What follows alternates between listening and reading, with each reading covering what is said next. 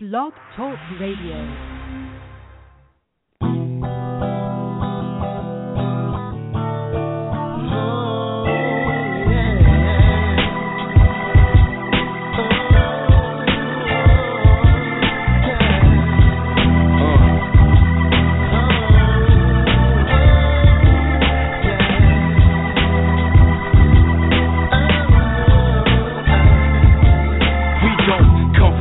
But from enslaved Africans, people use words to confuse and how it's trapped again. Our lineage is deeper than the challenger. Our family tree consists of people that had influenced the planet, bro. We managed to lose sense of self, we don't identify with the heritage like African American is not African. But listen to me, I'ma have you black again, pumping up your fist and using pics to fix your naps again. I like to give respect to Imhotep, considered by the world to be the first architect, the high priest of the sun god Ra at Heliopolis. He built the 7 pyramids in Egypt and they still exist. Poet and philosopher, a recognized genius.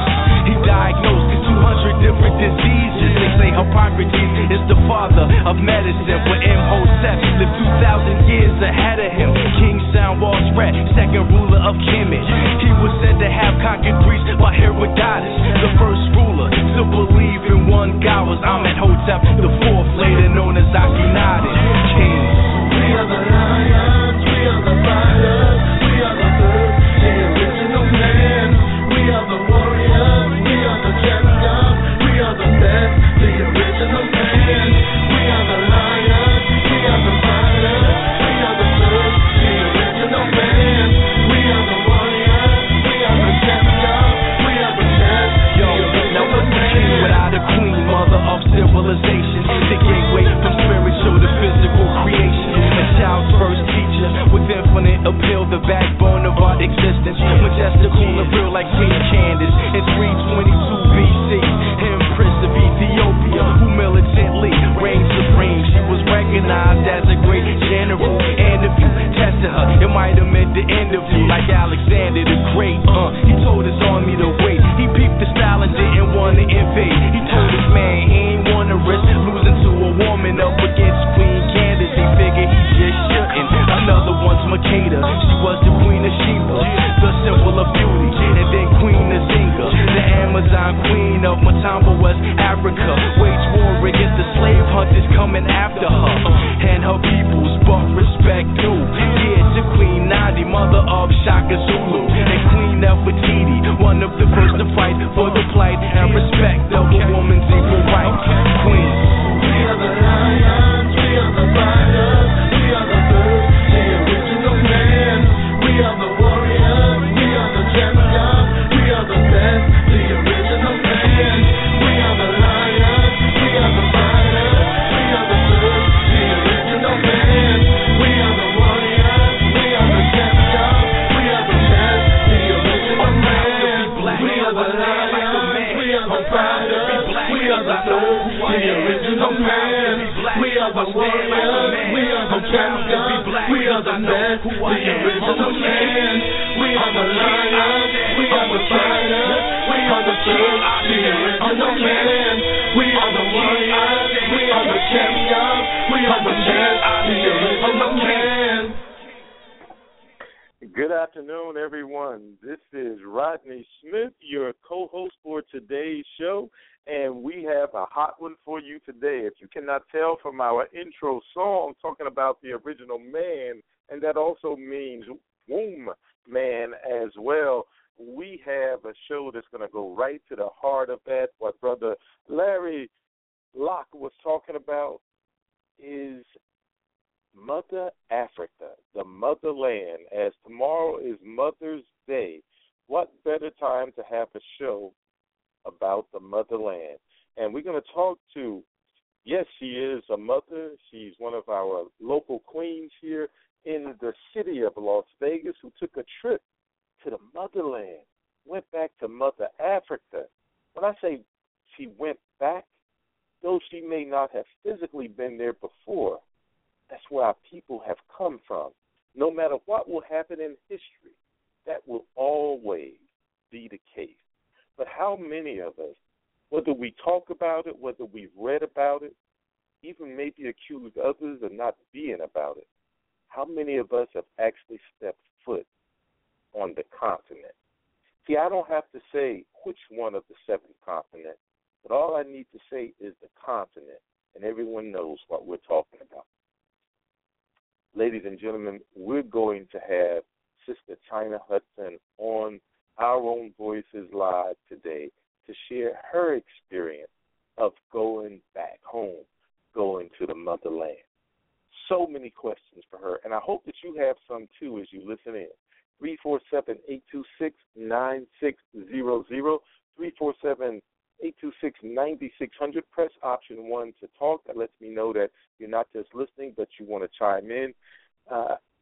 She doesn't have a whole lot of time with us today. I'm so thankful that she's made time for us.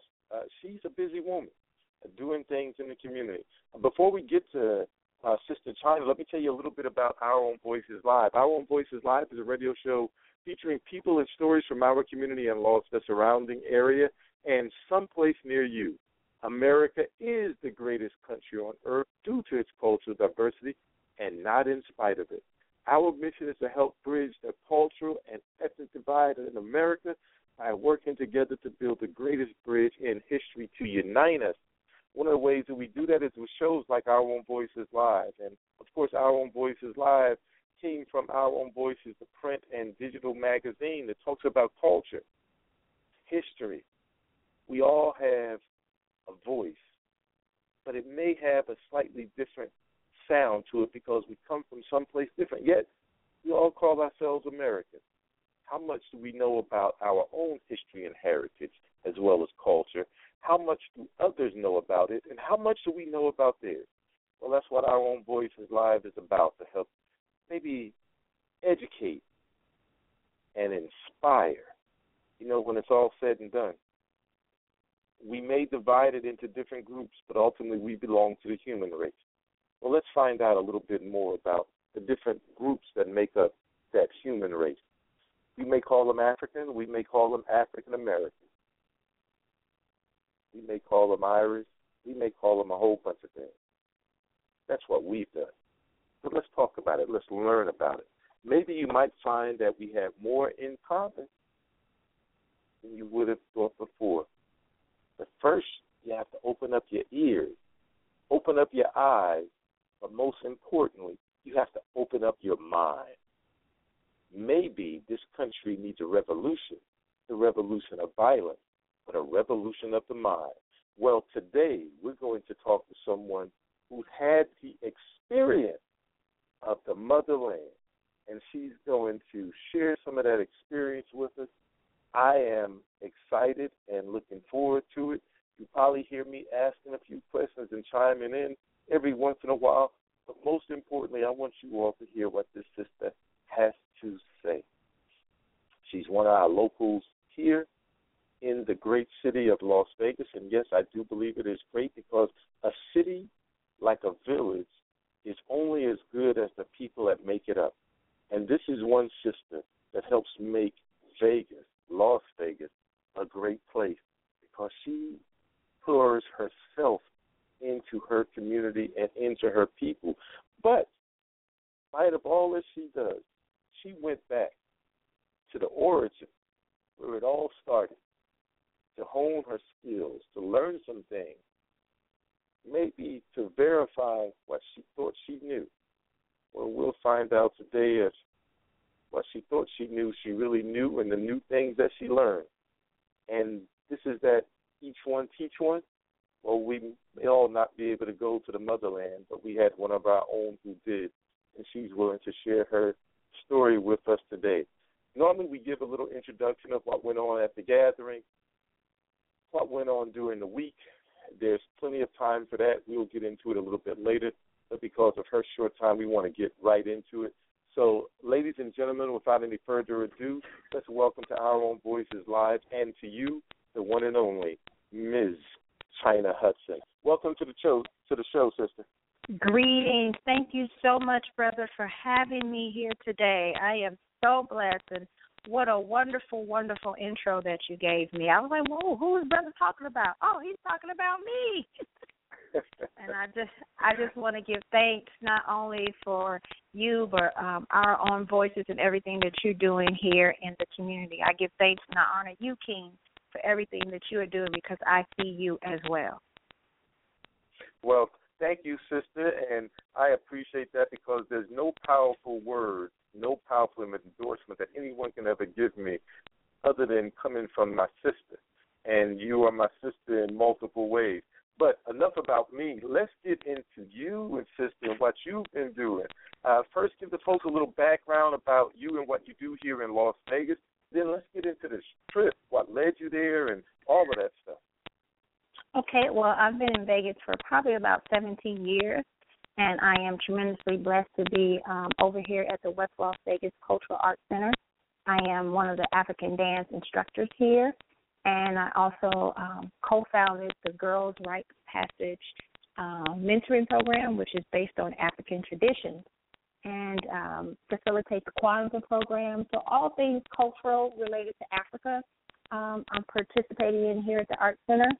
So I had never been to the continent, and so one of the sisters here in the community, she couldn't understand why I had never been to the continent, so she planted the seed in the community to say if anybody deserves to go visit the continent, it needs to be this sister right here, and we as a village need to make that happen.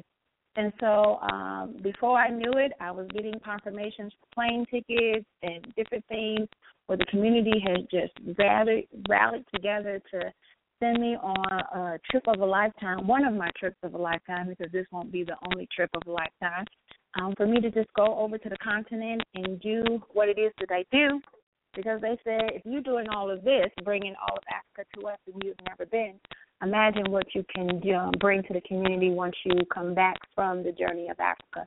So that is who I am and how I got over there. So you've been teaching African dance. You've been an integral part of the community. What was your perception of Africa before you went there? And then what has it been since you've come back?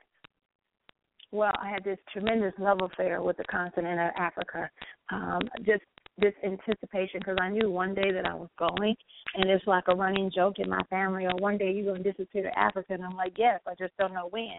So there's this tremendous love affair that I had with the continent of Africa. It's almost like an adopted child looking for their long-lost mother. And once I got there, I was in shock the first day. I was like, wow, I'm in Africa. I can't believe it. And I went to Ghana. That was the country that I went to. I went to Ghana. And once I got there, I had a little bit of a culture shock. City of Accra, which is one of their bigger cities. And it was a city just like any other city that you would see pretty much in the United States. They have hotels. They have a mall, just like a mall you would have here.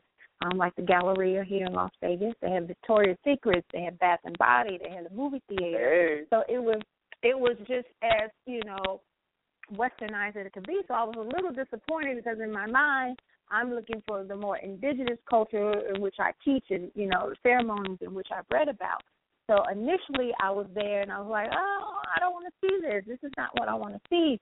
But by my hotel was more a little bit of a more village-like, so I got to experience that a little bit. I am glad that I went for 33 days and not just 2 weeks, because I think if I would have went just for 14 days, I would have been quite disappointed, because I wouldn't have been able to see the more indigenous, the more tribal things, and really experience ceremonies and rituals. I got to see the vast makeup of the country of Ghana. I got to see the cities, which were very westernized, and I also got to go into what you would call the bush and into the rainforests and into the different places. I was able to go see all of that. So I'm really blessed that I got to see a lot. I was able to do 85% of Ghana. There were only 3 places that I didn't make it to, and I was able to cross over into the country of Togo and visit 2 villages there in that. So you mentioned the westernization of Africa, or at least where you were. When you say westernization, break that down for us a little bit more. Besides some of the stores, we tend to think of Africans with a rich culture and that they're always in their culture, and we're always outside of our culture. What was it actually like to be amongst all your long-lost brothers and sisters and to see what culture they actually have there in those large cities especially? Well, what I noticed and what I witnessed is that they are, the generation now is moving away from the tribal indigenous culture, the ceremonies and the traditions. Not all of them, but most of them. They're kind of shying away from it, and they're moving towards more Western, and that comes with technology. They're a little bit more exposed to a lot of things with the Internet because, contrary to popular belief, there are phones in Africa. 90% of the people over there in Africa have cell phones. They're prepaid cell phones. They have computers. They have Internet. So now at this point, the continent is wide open for influence, and not only American influence, but European influence. So a lot of our sisters are just like our sisters here. They're wearing the lace fronts and the weaves, and they're trying to be like Beyonce, and they're doing all these things. So it's just not here in America, but it's all over the globe that people are mimicking our Hollywood stars. So that was kind of a culture shock for me, but it was good that I was there because once they initially saw me, they thought I was from Jamaica or Haiti or the Bahamas or the UK. They never once thought that I was from America because my hair is natural and I came with my own African garb. And so it was a little different for them to see an African woman who's born and raised in America come to the continent who is so culturally aware of where she comes from. So those were great conversations that I was able to have with them to let them know that everyone in America is not trying to be like our sister Beyonce. Beyonce is great, you know.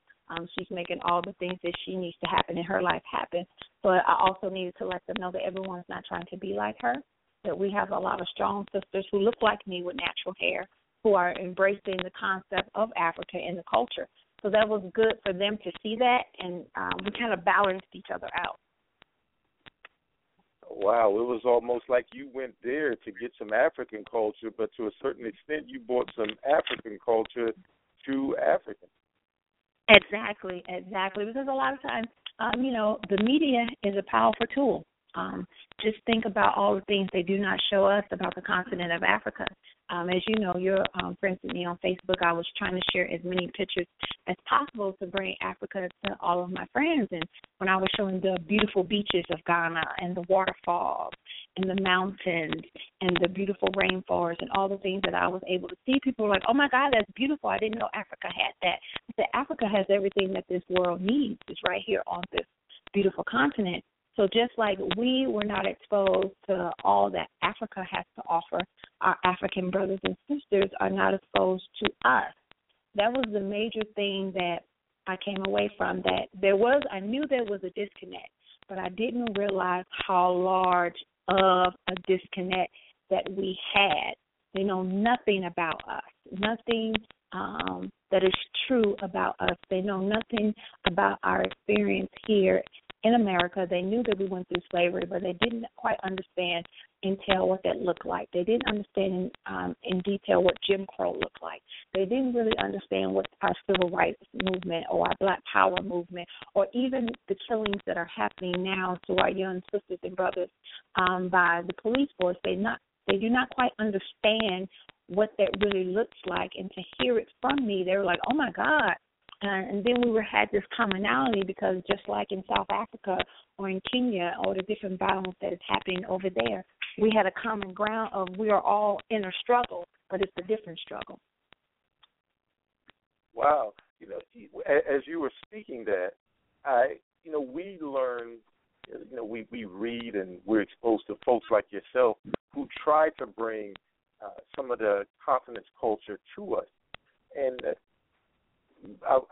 listening to you say it, it almost sounds like they're at a deficit at African-American culture more so than we are with African culture, which led me to the question of, do they see us as Africans, as Americans? Do they see us as African-Americans? Just how do they see their overseas cousins? Well, it depends on who you ask. A lot of times I was referred to as the Black American.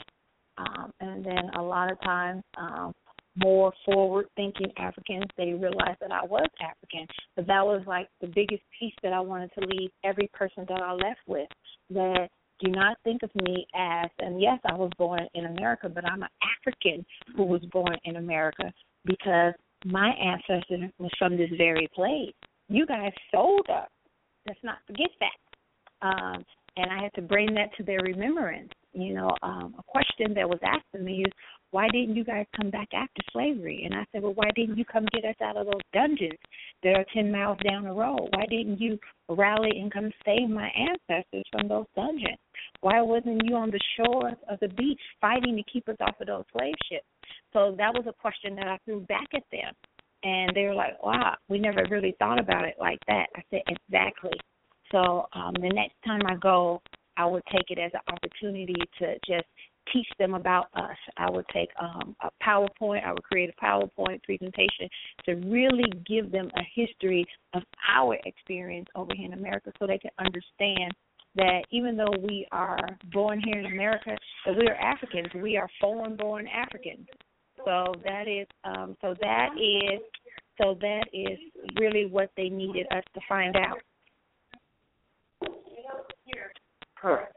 Well, you also, while you were there, had a chance to deliver some. Oh, that was my favorite part. Well, we often hear we need to send this to Africa and that to Africa. One, is there truly a need? How do they receive that? I mean, because sometimes when you give things to people, it's not necessarily received in the manner in which it was given. So tell us a little bit about the need and the reception of it. Okay, so there's a level of poverty on the continent that we would never experience here in America that I saw. Yes, we have a tremendous homeless population here in Las Vegas and all across America, and I'm not taking that away. That is something that we need to fix here in our own country. But to be over there on the continent and people not have a toilet, you have to ration out water. So the level of poverty there is something that I can't even begin to explain. There is a tremendous need for us to assist our brothers and sisters on the continent. The wonderful people of Las Vegas, not only did they send me to Africa, but they sent me with things to give to our brothers and sisters and our nieces and nephews over there. And I won't even sugarcoat it. Africa is being raped. People go over there with ill intentions, taking things from the rubber plantations as well as the chocolate and all these natural resources. They are robbing and stealing from the people, and it is not being reciprocated on what they're taking and giving to the people. So the people have a large guard up. You're bringing things, and the first thing that comes to their mind is, what do you want in exchange for this? So it was very refreshing for me to come into a village with 30 pairs of reading glasses that I got from the dollar store and give it away to our elders and our young people who may be having trouble with eyesight, for them to be able to read and just give it away and walk away. Here, this is for you. I don't want anything in return. This is what I came to do, to go into a school or the village with school supplies and pencils and to just sit it down and say, this is for you, and walk away. It restored hope. Not only for me, it made me feel really good to just be able to give, but it restored hope to them, to let them know that everyone that comes there is not there to take. Some people literally come just to give and want nothing in return. So, wow, sister, that really touched me, because I've always wondered, how do they receive it, and is it needed, and does it do any good?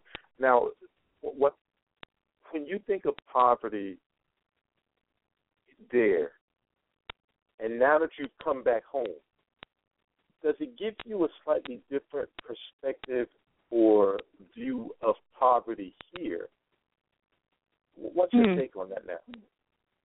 Personally, I'm going through I'm still trying to process my trip. I'm not fully mentally or spiritually back. I'm not grounded because I was exposed to so much that my spirit is vexed in certain areas.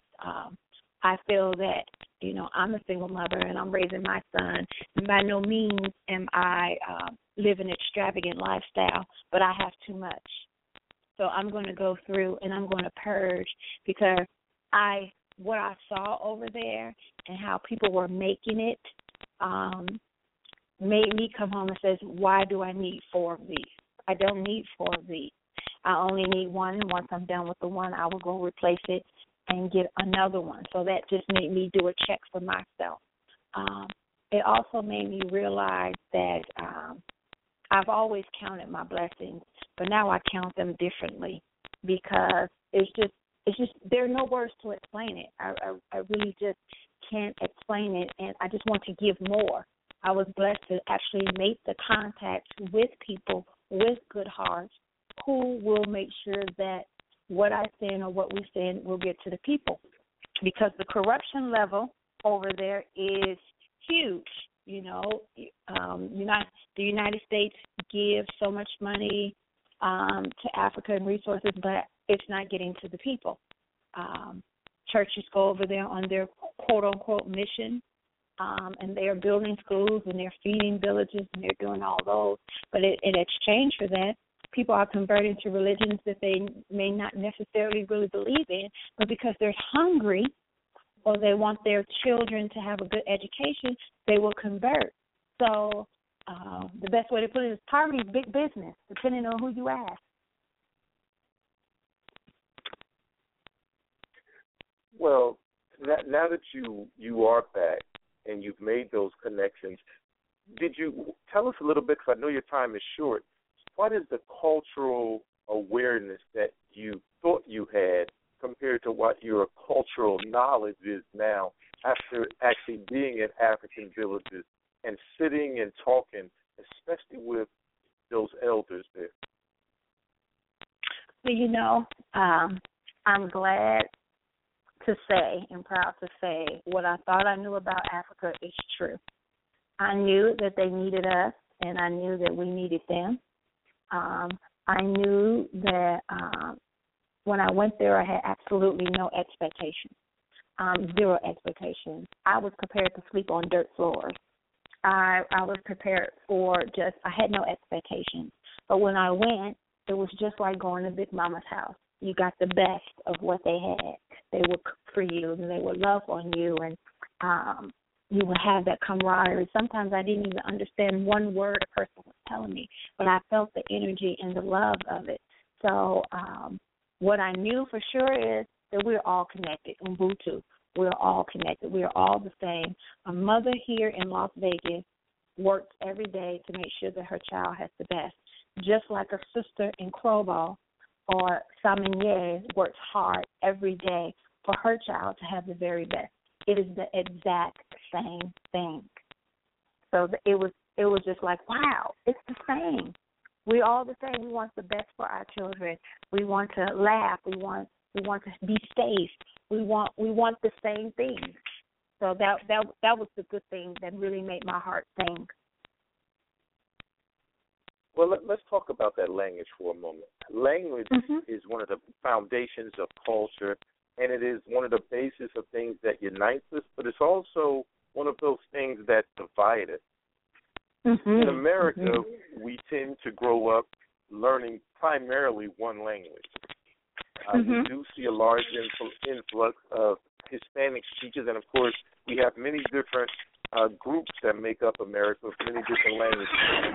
What do you think of the concept of African Americans learning an African language almost as a requirement?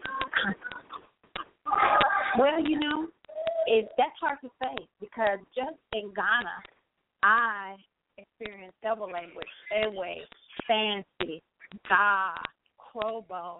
I ran across 5 or 6 languages just in Ghana itself. So if someone wanted to learn an African language, they would have to be very specific on which language they would like to learn because Ewe is a language that is only spoken. It is not written. So, and depending on where a person here in America will be traveling, they will have to really determine on which language that they will be trying to learn or to speak. Lots of Africans on the continent, they speak English. We would probably call it broken English, but they really have a good understanding of the English language. The men more so than the women, but they speak English there. So a lot, and in Senegal, which I was trying to cross over into Senegal, I couldn't cross into Senegal because my tour guide didn't speak French. So it kind of just depends on where a foreign-born African, that's what I like to call us, an African here in America, will be traveling that will determine on which language they would like to learn. Because for me, Ghana is considered my second home now. I definitely need to learn Ewe, and I definitely need to learn Krobo because that was the village I was initiated into. So therefore, those are two languages that I got to try to at least learn the basics of. Well, sister, I know you told me that you had to run at the top of the hour, and we are at the top of the hour now. Okay. This is so fascinating to me.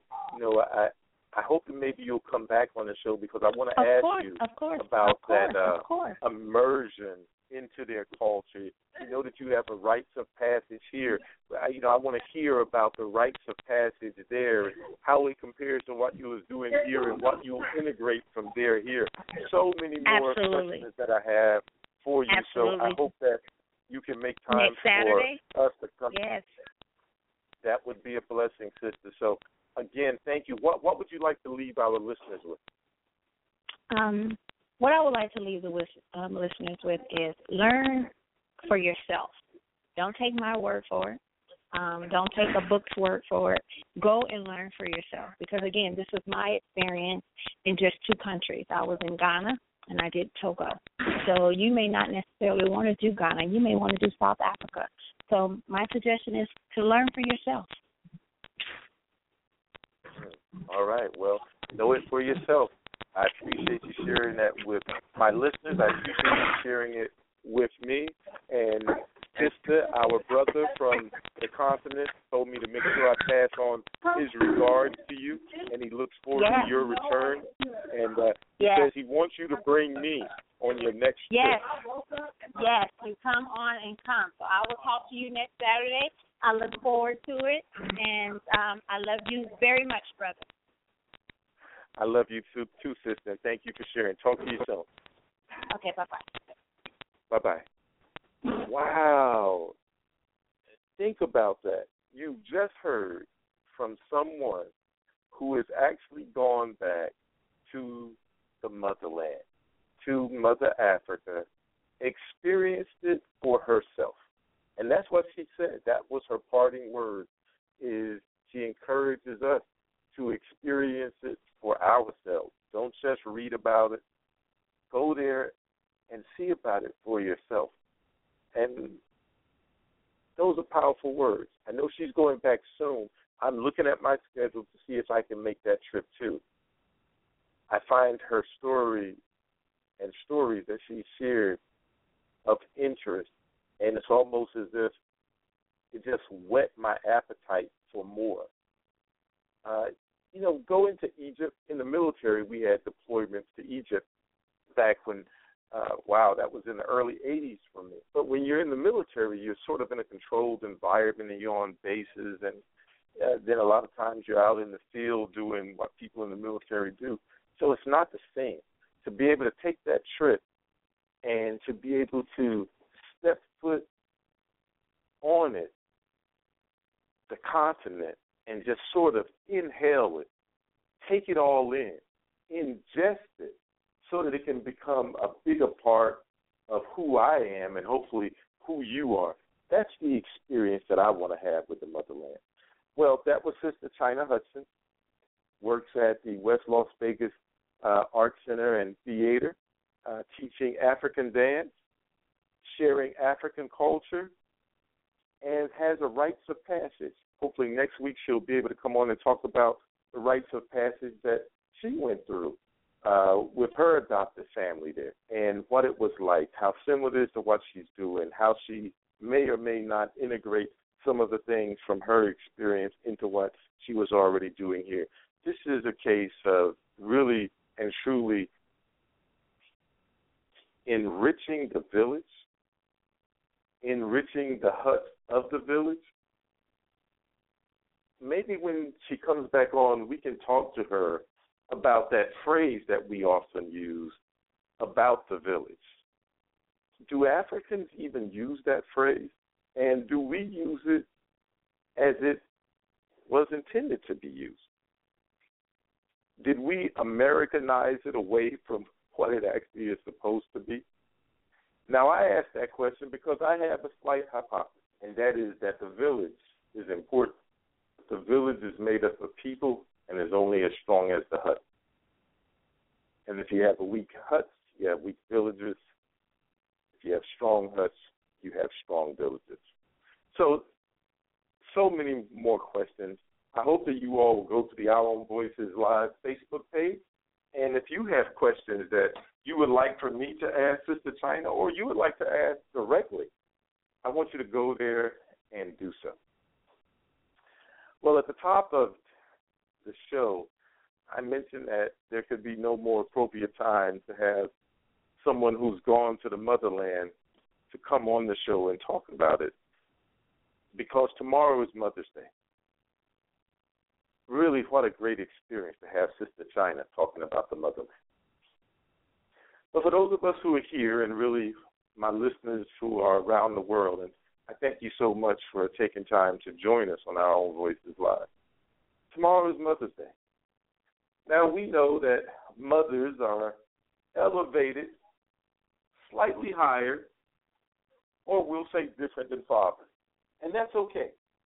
I don't know a father that complains about it, because we really, we love our sisters, and of course our mothers are sisters as well, and we appreciate all that they do. This Mother's Day will be unique for me, as right before Mother's Day last year, my mother transitioned from this life to the next. And though we may think about what the next may be, most of us, if not all of us, have never been on that side. And I was looking into my backyard, and since her transition, I've had flowers, because flowers are fragrant and they represent life to me because they grow. And mothers are who help nurture us and help us grow. So I even took time to go and sit amongst the flowers, sit in a swing that I bought that I knew if my mother was here, she would probably enjoy. I could even just imagine her sitting next to me eating my breakfast and her drinking a coffee because she was a coffee drinker, and maybe talking about her times growing up or some relatives in a long and distant past. And I just sat out there, and I was in the swing just sort of swinging and thinking. And even though my mother is not here with me physically any longer, I looked at the flowers, and they were blossoming. I had red roses. I even had some white roses. And I have some yellow bonnets. I have some different flowers out there. I have jasmine. I even have garlic. And I also have lavender. And all of those fragrances together reminded me of my mother, because originally we're from the farm and we had plenty of flowers. And my mother said that the one thing that she wanted to be around when she left home in New York to come and stay with me during the time of illness, is she wanted flowers. And I never was able to get those flowers there before she passed. But they are there now, Mom. And I do sit amongst them, and I think of you, and I miss you dearly. And when I go out into the world, I often wonder, am I doing the things that you would have wanted me to do, the things that you would have been proud of? How many of you think about that? Now, I didn't grow up with my father, but I did meet him when I was 18. Now, Father's Day is next month, and we'll talk about that. Mothers come first in the year, as they typically come first in our home. And that's probably the way it should be. Go to the Our Own Voices Live Facebook page and share a little bit about your mother. whatever it is, and however much you want to. This is a time that we can openly celebrate our mothers. And for those of you whose moms are still here, how blessed and fortunate you are. I hope that whatever barriers some may have with their mothers, at least on this Mother's Day weekend and tomorrow Mother's Day, I hope that you will let those barriers fall to the wayside, where they really should be anyway. And then take in your mother. For me, I go into my backyard, as I probably will do shortly after the show, and I will look at the flowers, look at some of the other plants. I'll probably sit back down in that swing. I'll probably take some long and deep breaths to inhale the fragrance and to just think of my mother. For those of you who have your mother, you don't have to just think about your mother. If you haven't called your mom in a while, what better time to call? Send a text message, Facebook message, whatever social media that you use. What a great time to share with your mother. One day, your mother will not be here. And if things go as they typically go, more than likely your mother will depart this earthly plane before you. What good memories will you have of your mother when that happens? And no matter how many good memories that you have now, take some time to make some more. Because I can tell you, I spent a lot of time with my mom. When I lived in New York, it was like being an only child. And it was me and my mom. Later on in life, when the other brothers were gone, it was me and my mom. I wound up leaving home pretty early. I think I was 16. Stayed in contact with my mother. And I'm not ashamed to admit it, but I also called my mother every week and oftentimes almost every day. I love my mother. I love my mother. My mother was there when no one else was there. Just like your mother's probably been that way for you. When I came back from the desert, my mother was there. And I remember, after thinking about my injuries and the predicament that I was in, and I looked at my mother, and I could see the pain in her eyes and seeing her baby boy all hurt up. I did see that, and it touched me. But I can tell you this. My healing, which was quite painful, more painful than the actual injury, it was that look in my mother's eyes that encouraged me. It was only that look that a mother can give a son. There's a look that a mother can give a daughter. There's a look that a mother gives a son. And when I couldn't even move my toes, I knew I could do it because growing up as a boy, whether on the farm or in the big city, my mother always said, "You can do it, Rod." My mother said, "You can do anything you put your mind to, Rod."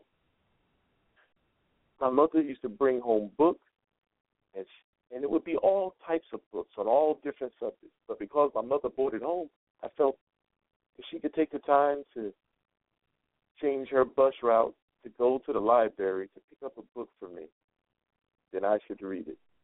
And so I read it. Whether it was a book on sociology, psychology, physics, chemistry, history, English, a foreign language, she gave it to me, and I read it. And to this day, I still read. Thank you, Mom. When I made some turns in life as a teenager, and actually I think I started out as a preteen, a lot of anger in me, very possibly from my father not being around. It was tough. I don't know if women understand how tough it is for a child, and especially a boy, to never have his father around. My mother knew that she couldn't be my father, but she did her best to teach me as much as she knew and to share me with the men who she believed were good men. Well, there was my Uncle Jimmy, who became a surrogate father to me. Back in the 60s in school day, and I'll talk more about this on Father's Day, Uncle Jimmy was my father. My mother knew to put me with Uncle Jimmy. He was a man that, if you look in the dictionary of a man, you see my Uncle Jimmy. You see the definition of a brother, you would see my Uncle Jimmy. So my mother made sure that I had a chance to spend time with my Uncle Jimmy. She made sure that I had an opportunity to spend with Mr. Weisinger, a man who had been taken in by a family at a young age, as he took me in when my mother couldn't take care of me. But she knew that I needed to be with someone, and she was willing to give up her son to make sure that he had the best that she could possibly give him at the time. And then when things got better for her, she got me. She took me back. That's powerful, a lot of strength on her part. I'm just giving you a glimpse into my mother. I'd love to hear about your mother, what your mother meant to you. I've shared it so many times. My mother dropped out of high school in the 10th grade. Taking the crop, she had to help my grandfather run the farm, run the business, but she was good with numbers. She was good with math. But she had a yearning for knowledge. And even though all she had to read by was a kerosene lantern, she read as much as she could. And that's something that she passed on to me. And that's something that I tried to pass on to my adoptive community here in Las Vegas. Maybe that's why one of the things that compels me to do our book drive, our literacy drive. Maybe that's one of the things why I tend to cleave to women in business and in the community. I find those women who are out there doing things, making things happen. That was my mother. She didn't let not having a high school diploma keep her from achieving because she could read. She did not allow not having a high school diploma keep her from doing and providing the best for her son, her sons. My mother went back to school. She got a GED, and then she went to college. That's right. She went to college.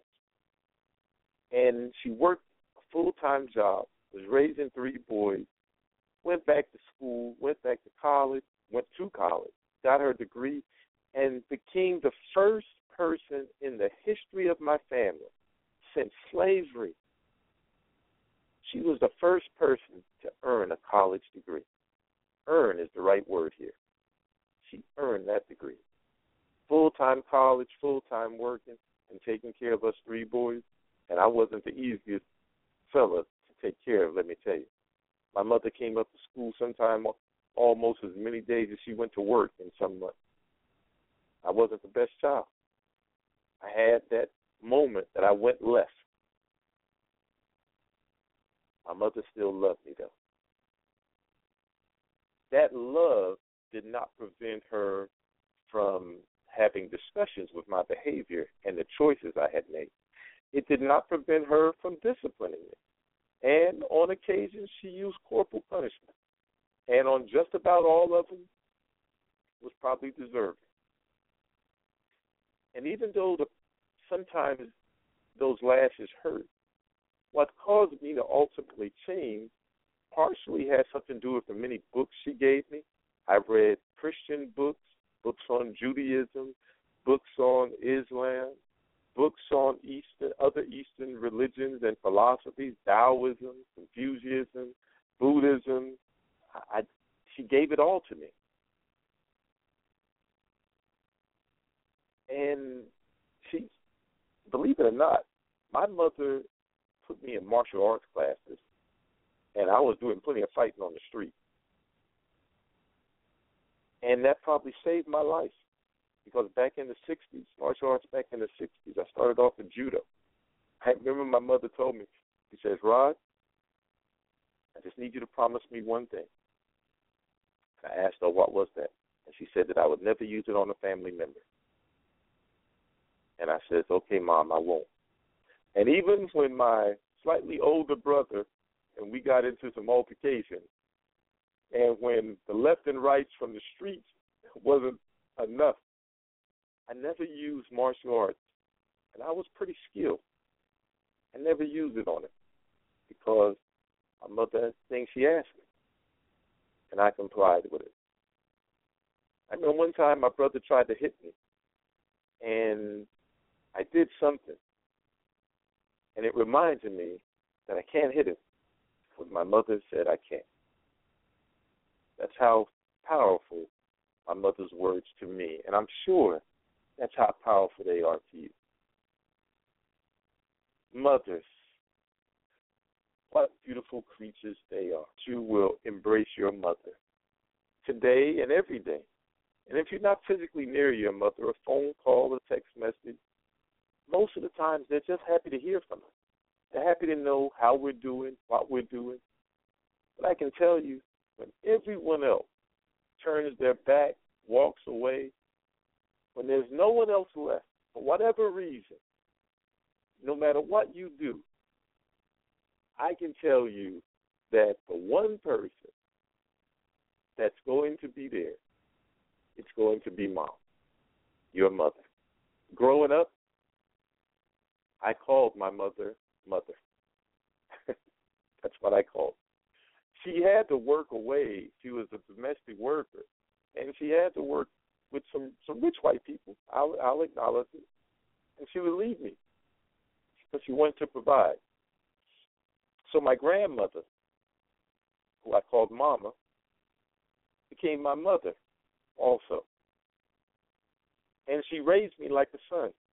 So as I celebrate all mothers, I celebrate my mother, Esther Smith, and I celebrate my grandmother, Victoria Smith, whose father had been a slave.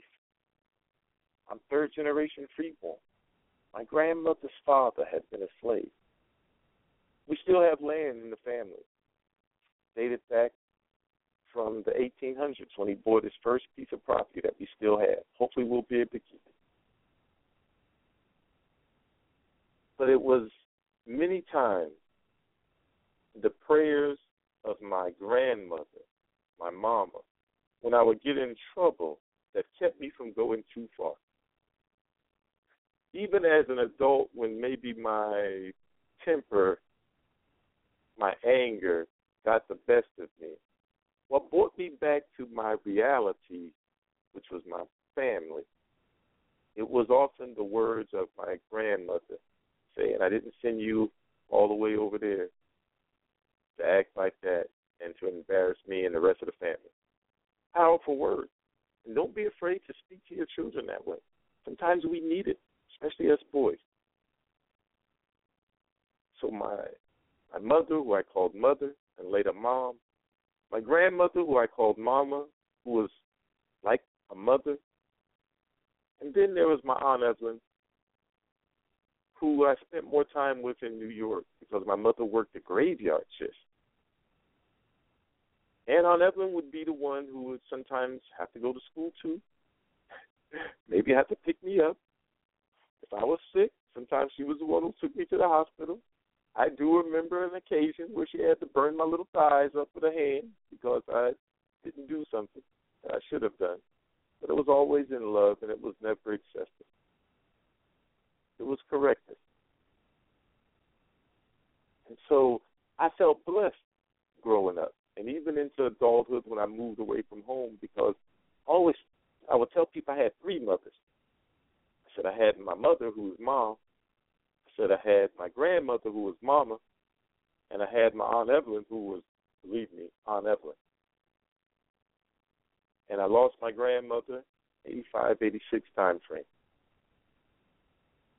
I lost my third mother, my Aunt Evelyn, just a few years back. And then last year, on May 6th, roughly 11/24, I lost the physical presence of my mother, who Mom, I love you very much. And I'm still here. I'm still Rod. And thank you for the encouraging words. My mother said, Rod, you can do anything. That helped me when I was in service, because I did sometimes seemingly anything. I was very versatile, very flexible, because of my mother. As a matter of fact, most of the things I've done in life has been because my mother encouraged me and said that I could do anything. And she said if I didn't know how to do it, get a book. I know people get YouTube, and I use YouTube as well. There's nothing like reading it for yourself. Like Sister China says, there's nothing about going and seeing China for yourself. There's nothing like reading it for yourself versus taking someone else's word for it. I can go on and on and on talking about my mother. I was hoping that maybe we could get some people to call in today and share a little bit about their mother. But when you see me, did you see in my mother? Because she poured herself into me. And everything that was good about her, and probably most of the things that you see good about me, probably originated from at least one of my mothers, whether it was my birth mother, my grandmother, or my aunt mother. Yeah, there were some men in my life, and we'll talk about them on Father's Day. This is about mothers. And my mother was a great woman, a great mom, a great mother. I remember she moved up from working as a domestic worker to working as a cleaning lady in Western Union back in the day when Western Union was a big conglomerate, taking tests to get a job with the city, because that's what they did to equalize hiring for black people in government, was they set up standard tests. So if you could pass the test, you could get promoted. And my mother studied, and she passed every test, and she got promoted. And this high school dropout, who became the first in the history of my family to have a college degree, also became a hospital administrator in New York City. My mother. My mother was one of the folks who were part of the emergency response team when the Twin Towers came down that she watched get built, as I did too. My mother transitioned just over a year ago.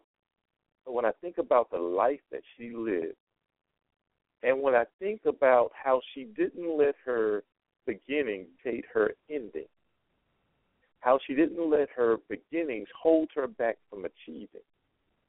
Maybe that's why when I hear my fellow black people talk about woe is me and all the things that the big bad white man has done to them or perceived to be doing to them, and in fact have done and is doing to them, I think back that, are they suffering any more than my mother, who grew up in Jim Crow South,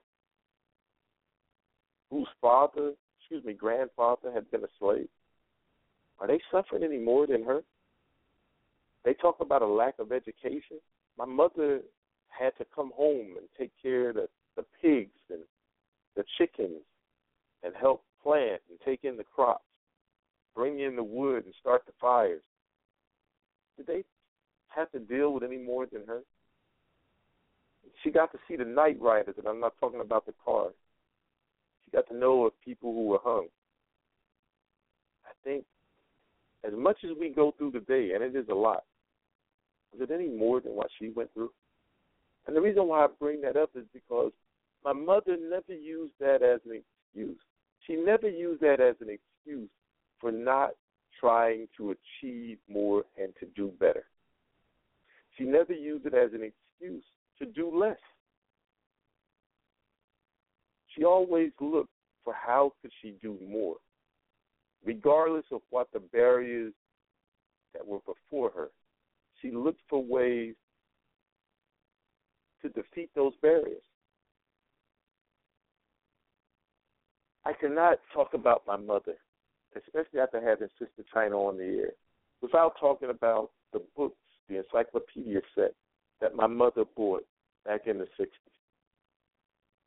The reason why I have to talk about that is though I didn't have a chance to go to Africa, my mother bought these encyclopedias, and why this is important, other than the fact that it was encyclopedias, which back in the day was a big accomplishment if you had encyclopedias in your house.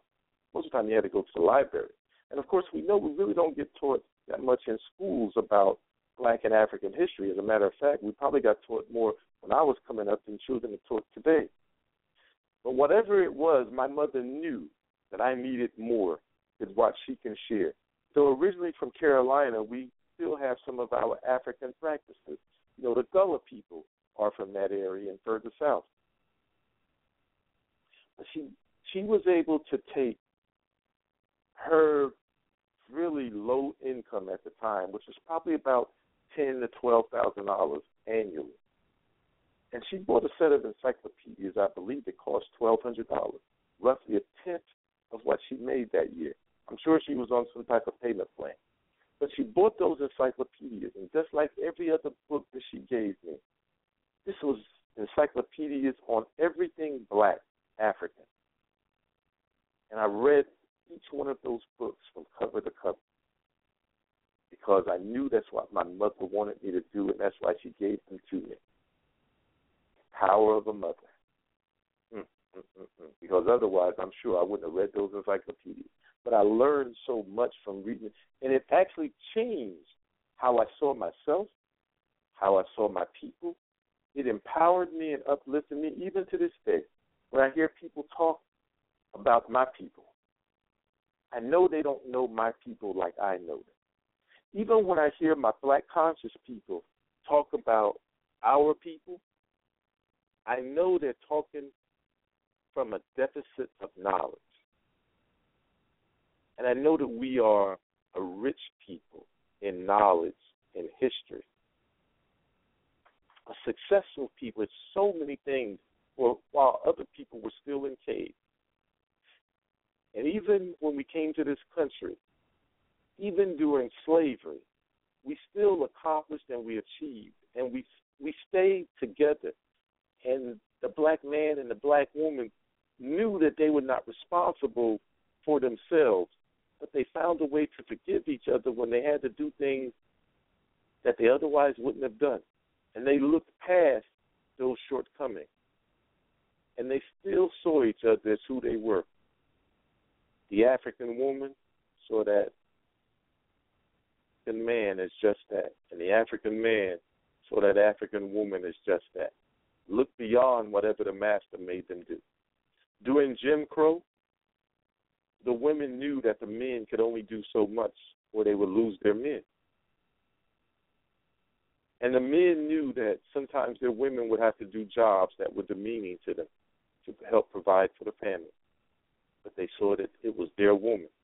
Just like Sister China is my sister, because she's a Black woman, and so much more.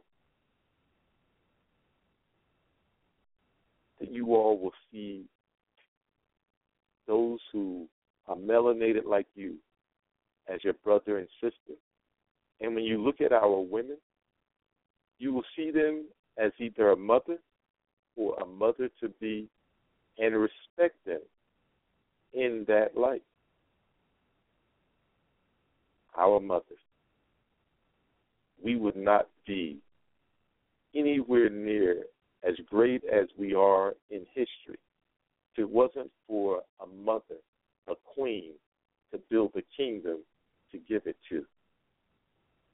Our mothers, our women, our daughters, mothers to be. Well, I see you all listening. I see we have someone from the 410. Thank you so much. I see others out there. Thank you so much for the comments from Facebook and text. I just wanted to share a little bit about my mother. Tomorrow, when you all get up and Your mom is in your same house, down the street, up the road, or across country. You'll still be able to touch them. By all means, touch them. You don't necessarily have to give them gifts, though I'm sure they won't turn it down. But sometimes that gift is that phone call. And if you're in a physical presence, that hug. And if there's something between you, that forgiveness. Think about all the times they forgave you for all the things you did as you were coming up. And they still loved you. And they still spoke to you. Is whatever it is that you're going through, take the time to think about that's your mom, that's your mother. Maybe it's your grandmother, too. I see so many grandmothers who've had to go back to work to take care of their children's children. They never stop. That is so true. Mothers, aren't we lucky to have a day where we can just focus on them? Whether you take them out to eat or fix something for them to eat. Maybe breakfast in bed. Maybe you'll do that one thing that they've been wanting you to do for a long time and for whatever reason you didn't get around to it. Or maybe you'll stop doing that one thing that they've been advising you about for a long time. That's a gift, too. Gifts comes in many forms. To go get a flower out of that garden that I planted on her behalf and to wear it on my lapel all day, taking in the scent of it, as it will remind me of my mother even more. You know, scientifically, of all of our senses, the one that's directly attached to memory is the sense of smell. I can still smell my mother's favorite cologne. I can smell her cooking. And as I think about it, the memories are flooding in. My mother, your mother. Take the time to celebrate Mothers tomorrow. And take a time throughout the year to look at women as either mothers or potential mothers. One caller. Let me bring him in or her in. Stand by.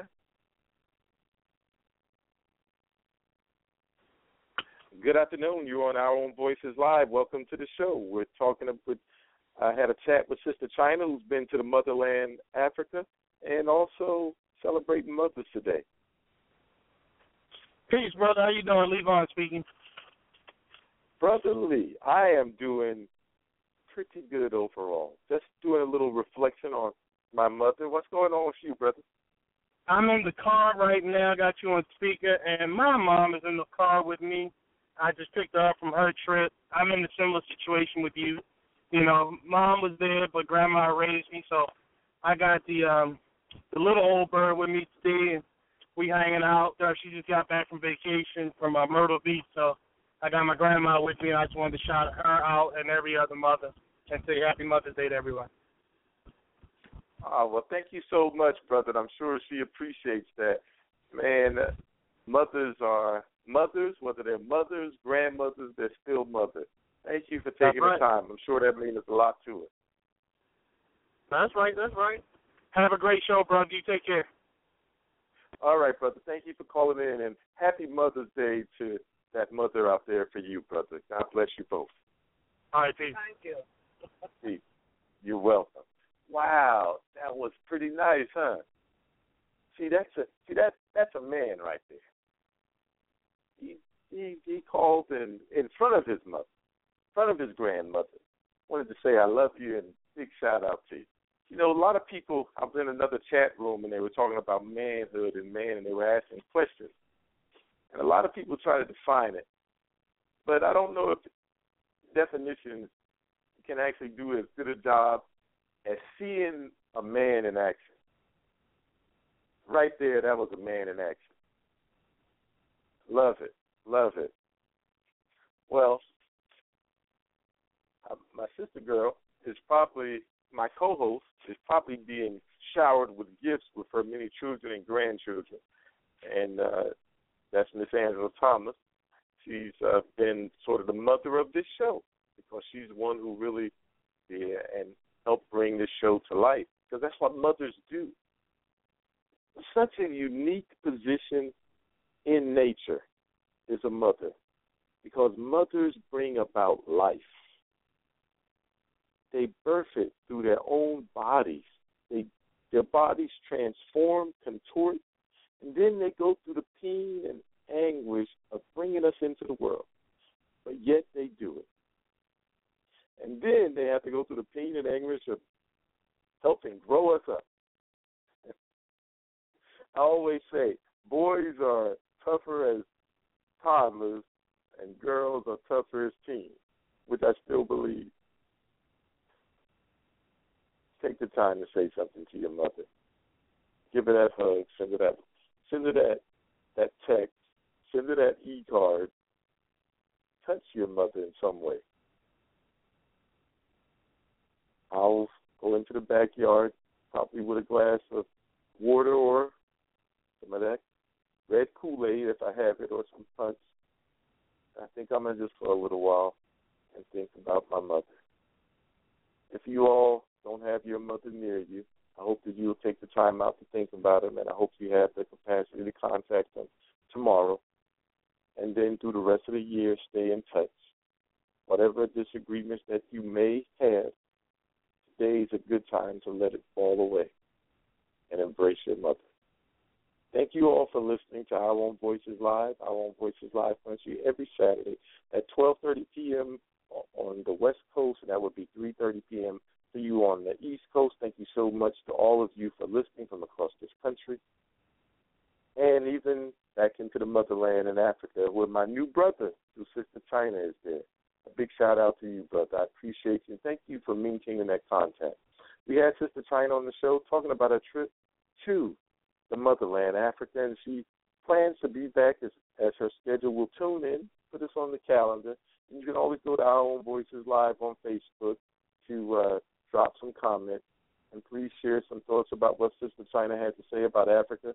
And today and tomorrow, share with us on Mother's Day and your mother. Until next Saturday, bless you. Enjoy your mother. Hug a mother today and hug a mother tomorrow. And if you can, hug a mother every day. Until next time, this is Rodney on behalf of Angela Thomas signing off, wishing all the mothers happy Mother's Day, and we'll talk to you next Saturday. Bye-bye.